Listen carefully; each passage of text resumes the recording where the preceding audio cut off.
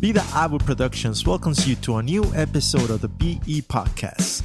Join in the conversation with Pastor Jonathan Gallardo and Pastor Henry Cruz.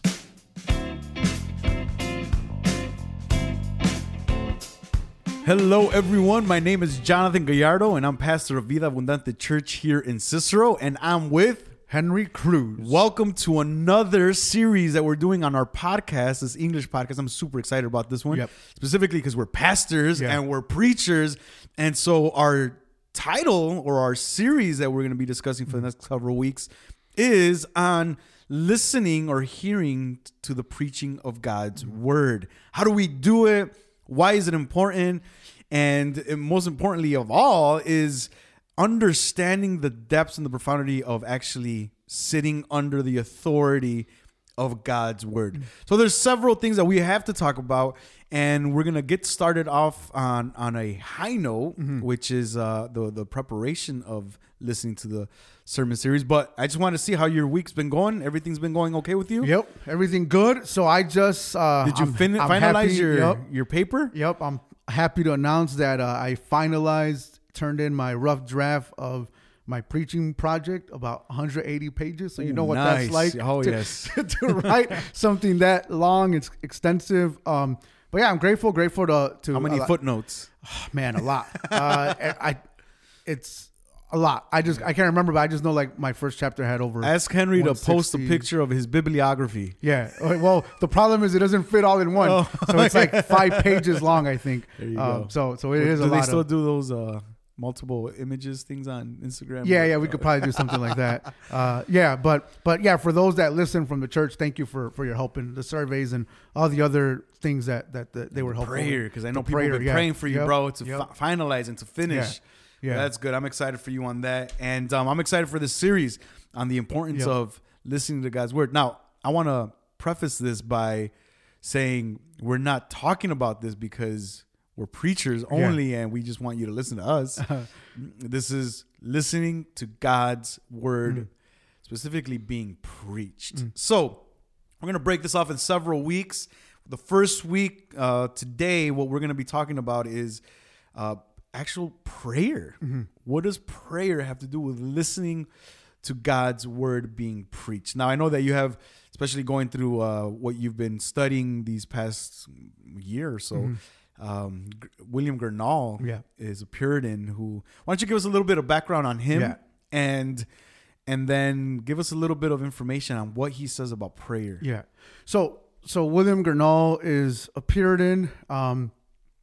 He writes, we don't have much of him, and part of it is because of the Acts of Uniformity. So like for those that don't know, there's a time in England where the government itself is taking over the church. And so this is where, preachers like Paul Bunyan are arrested because they do not sign the Acts of Uniformity. A lot of this has to do with the Book of Common Prayer, but I don't want to talk about John Bunyan. Yeah. What did I say? Did I say Paul Bunyan? Man, see, this is what happens when you got kids. So don't lose it.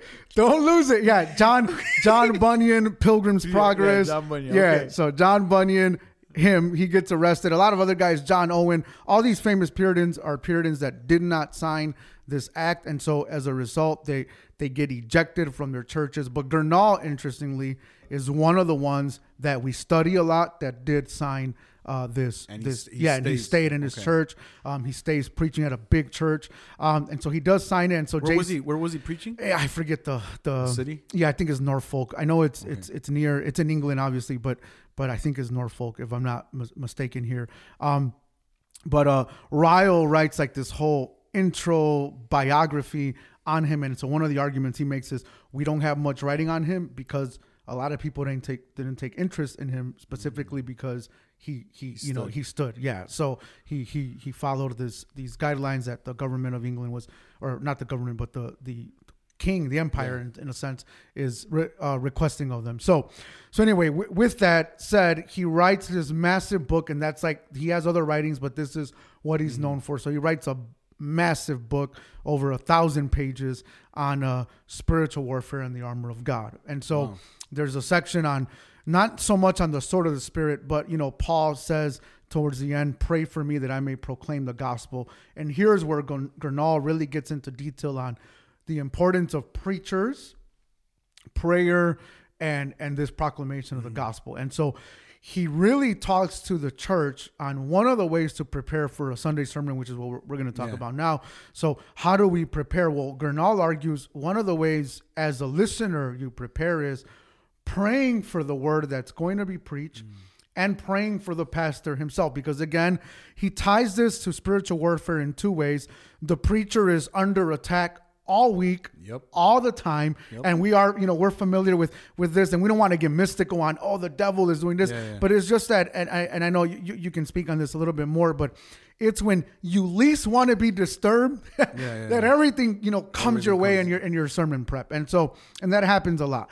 And so Gernal talks about that, but then he also makes an emphasis on, one of the parables of Jesus, which is one of the reasons why this parable of the sower, and one of the reasons why it doesn't land in good soil is because the enemy comes to snatch away the word. And so he makes this argument of, even in the sermon, as you're listening, the enemy is there, and as you're listening, his purpose is to snatch the word away. And so he'll do this, through distractions or many ways. But so Gernal argues, but the person that's been in preparation the night before in prayer, it speaks of an attitude of, what am I going to church for? And so if you've prayed for the sermon even the night before, your attitude is, God, I'm taking this so serious that I want to get to church, and I'm so ready to receive the word that I've actually spent time in prayer the night before, that morning, whatever your routine is. But this idea of having prayed for specifically the sermon. So we're not talking here of anything else, but specifically the sermon that's going to be preached. And you already have been praying for your heart that's going to be received. But again, ultimately, Gernal's argument isn't we do this simply as listeners, but his emphasis is because it's the word of God that's going to be preached, which this is something that all the Puritans had in, the heart behind Puritan preaching is the preacher stands not as someone in a sense, to be listened to as far as ego goes, like a lot of modern preaching goes today, whereas like you got these cute little sermons with cute titles and a bunch of examples and props on stage because the preacher needs to be, get your attention. The Puritans had this idea, but it's very different. The idea was we want to grab your attention, but to the word itself. And so their heart behind preaching was, the preacher stands as a prophet speaking God's word to God's people. And so that's why you want to be in prayer, not so much to listen to the messenger, but to listen to the message which comes from the which text. Is the most important part. Right now, I was reminded of a guy who actually had a boat on stage, and and water, and like I don't know how they did it. They did a huge production on having rainfall, and the guy was like falling on him, and he's swimming, and he's in this boat, and it's like, wow, that's amazing. Like I would have just been like amazed at the fact that they were able to pull that off. But whatever he said about whatever he was preaching, I have no idea, and it probably wasn't even any good. But because the most memorable thing is the visual effects, not the sermon itself. So you're praying.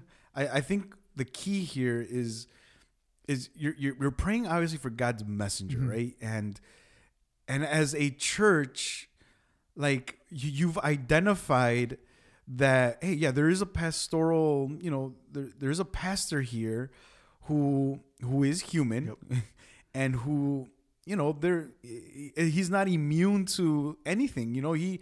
He also needs to be prayed for, so that when he does come on Sunday, we don't get this nonsense, right? We don't get, I think prayer, what it's doing for the listener is so profound, because you're actually desiring to hear God's word. You want the preaching to be effective. Again, not to satisfy your need, but because you yearn for God's word, you've come to an understanding that you can't live without God's word. And how important it is in the aspect of evangelism, where what if you want to bring somebody to church on Sunday, but maybe you don't trust your pastor, and you're like, man, what if the pastor pulls one of those boats on the stage again?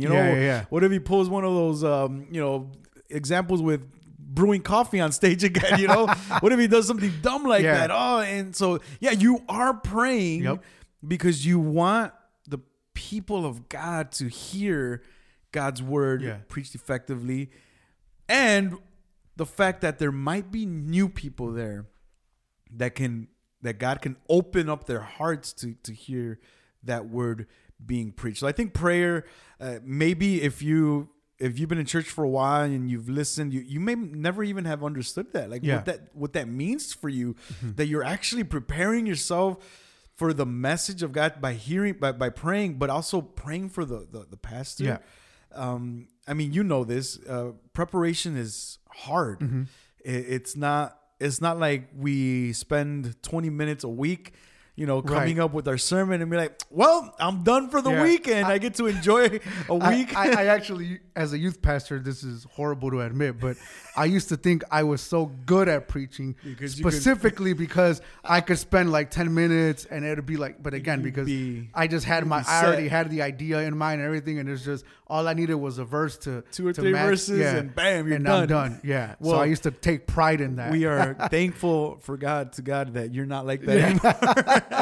And neither are myself, but it's hard work. It's laborious. You're reading, you're obviously reading your Bible, but you're also reading commentaries. You're reading journal articles. You're reading like 400 or 500 pages a week, and it's just like it drains you. Physically, we're not construction workers where it's like we're physically tired, but mentally as well. Mentally, you're just like drained. Yep. But you do it because you have to give God's people God's word, and you got to really, prepare yourself for that. So while you're praying for your pastor, you're praying for strength. You're praying for, minimizing distractions, especially if he has kids at home. Yeah. You're praying for a clear mind. You're praying that he actually brings out the word, exalts God in the word. But you're also praying for that message to hit home, and to really be effective in everybody at the church at that moment. So praying is very important. Did Gernal mention anything else about that? So he mentions those 2 areas are like primary things. So you pray for your pastor, you pray specifically for the message because the enemy is trying to snatch it away. But then another way to prepare to hear a sermon is to be conscious that you're not the only one at church. And so this idea of praying for the lost, but even praying for your brothers and sisters in Christ, that the word would be receptive to you, would be receptive to them. And I like the concept because normally for us, when we think of sermon listening, it's usually like we want to, deflect. Yeah. So you want to like, oh, that's not for me. That's, I wish so-and-so was here because that was for them. And, too bad they missed today. It wasn't for me.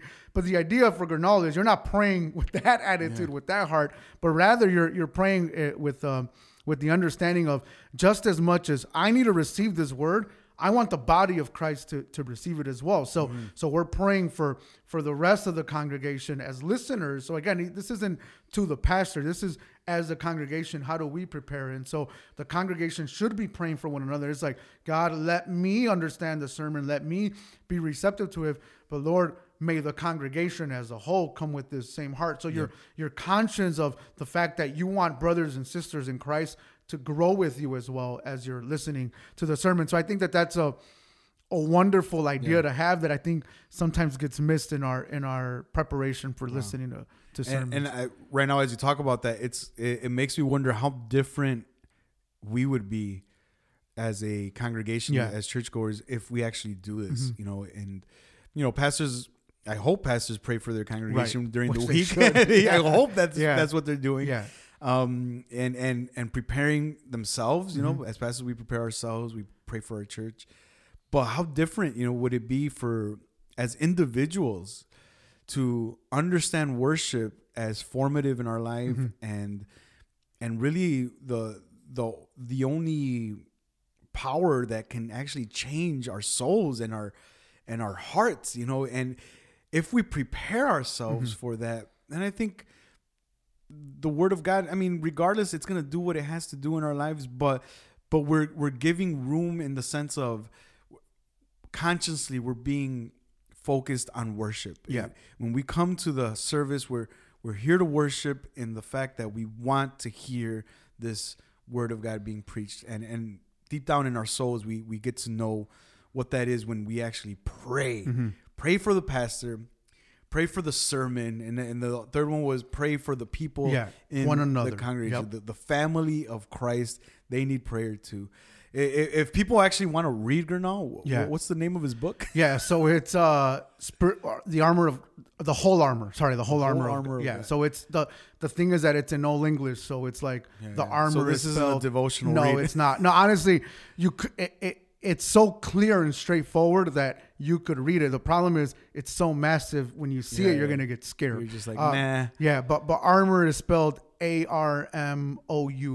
Old English. Or they could just get the cliff notes from you, right? Right. Or just read my project, and then the problem is that's pretty long too. So, the cliff notes. But that's great. I hope that our listeners here, that you take away as listening to the podcast, that prayer is important for your hearing of God's word. Prepare your hearts in prayer.